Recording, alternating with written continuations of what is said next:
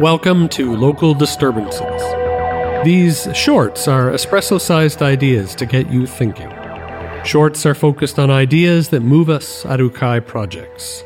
They are sometimes enlightening, but are mostly a view into ideas in process that show up in our creative work. Episode 10. Technologies of Reoccupation and Restoration. My last name is McGrath. My father never shared much about where that side of my family came from, though he often joked that we burned down a town up north and had to move south as a result.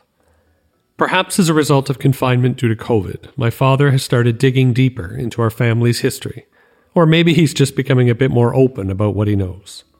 Recent conversations have revealed more detail to a story I once believed to be self-deprecating but apocryphal. In 1916, the Great Matheson Fire burned through 500,000 acres in northern Ontario, killing over 220 people. The front of the fire measured 64 kilometers across and decimated the communities of Matheson, Raymore, Porquet Junction, Iroquois Falls, Kelso, and Nushka. Settlers were clearing land in late July using slash-and-burn approaches. There had been little rain, and several smaller fires merged into a single massive conflagration. Some blame the railway corridor for bringing these fires together. What I have learned is that my family started one of those fires. The devastation was absolute.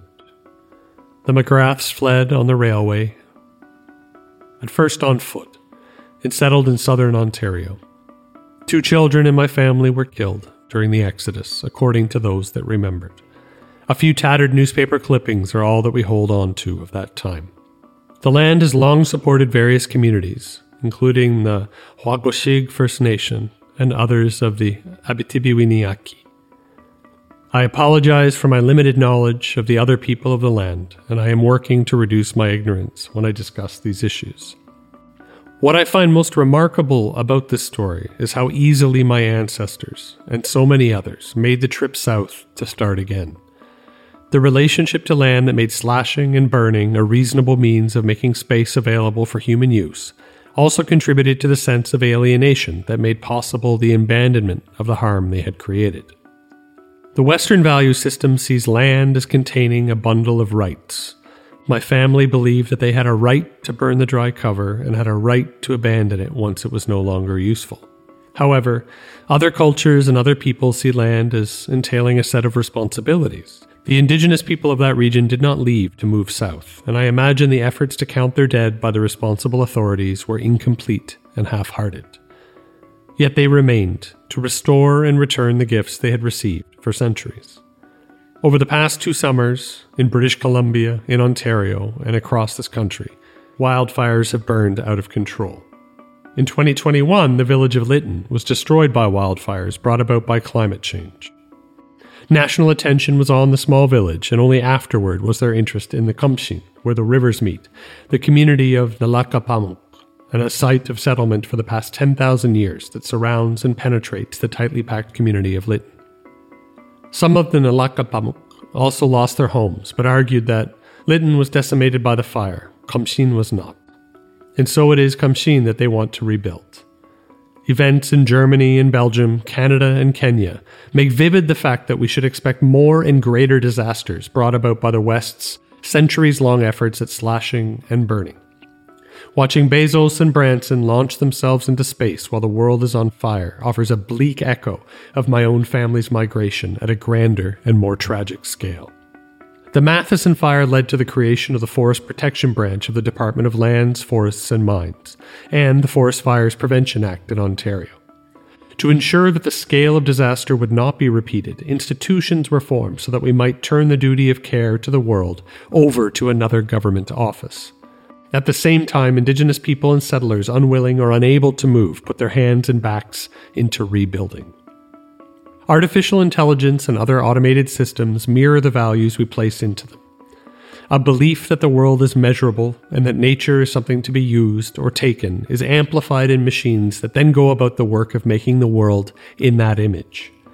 An area close to Lytton was ravaged by fire in 2017, and locals offer that it took years to get approval to rebuild. The work of reoccupation and restoration faces far greater barriers than the work of slashing and burning. Community members are receiving aid from grassroots supporters across the province and country, not from the large corporations or government institutions that delay response to the climate changes underway, or accelerate the harm we do to the world around us. Robin Wall-Kimmerer, decorated professor and enrolled member of the Citizen Potawatomi Nation, offers that land belongs to itself. We work with its gifts, and we offer our own gifts in return. In this system, reciprocity and gratitude form the foundation for building and rebuilding our world. My ancestors and much of the dominant ideology of the present day hold a different set of values. Efficiency and growth are the means and the ends, and technologies we develop give form to this idea. We pull more and more from the land and then move on when the economic argument for staying is no longer there.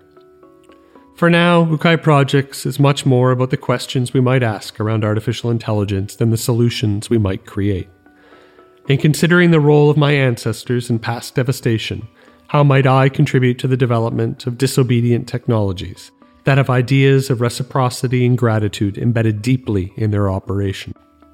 How might we question the assumptions that made Matheson and Lytton inevitable? Should the Nlaka'pamux try to restore the Kamshin based on ideas of efficiency and growth, many technologies become available for their use. Smart cities and their annihilation of serendipity and contingency might just as easily be applied to northern BC as southern Ontario. However, I am more interested in the tools that tell other stories and those making those tools and the stories they are trying to tell. My ancestors made a choice to move based on their situation and their understanding of the world. I hope to learn from those choices and make my own in ways that allow for other narratives to inform the reoccupation and restoration of spaces degraded by our approaches to the natural world. This is Local Disturbances, an Ukai project. Sound design by Kuriyar Habib. Produced by Kasra Gudlashnashad. Written by Gerald McGrath.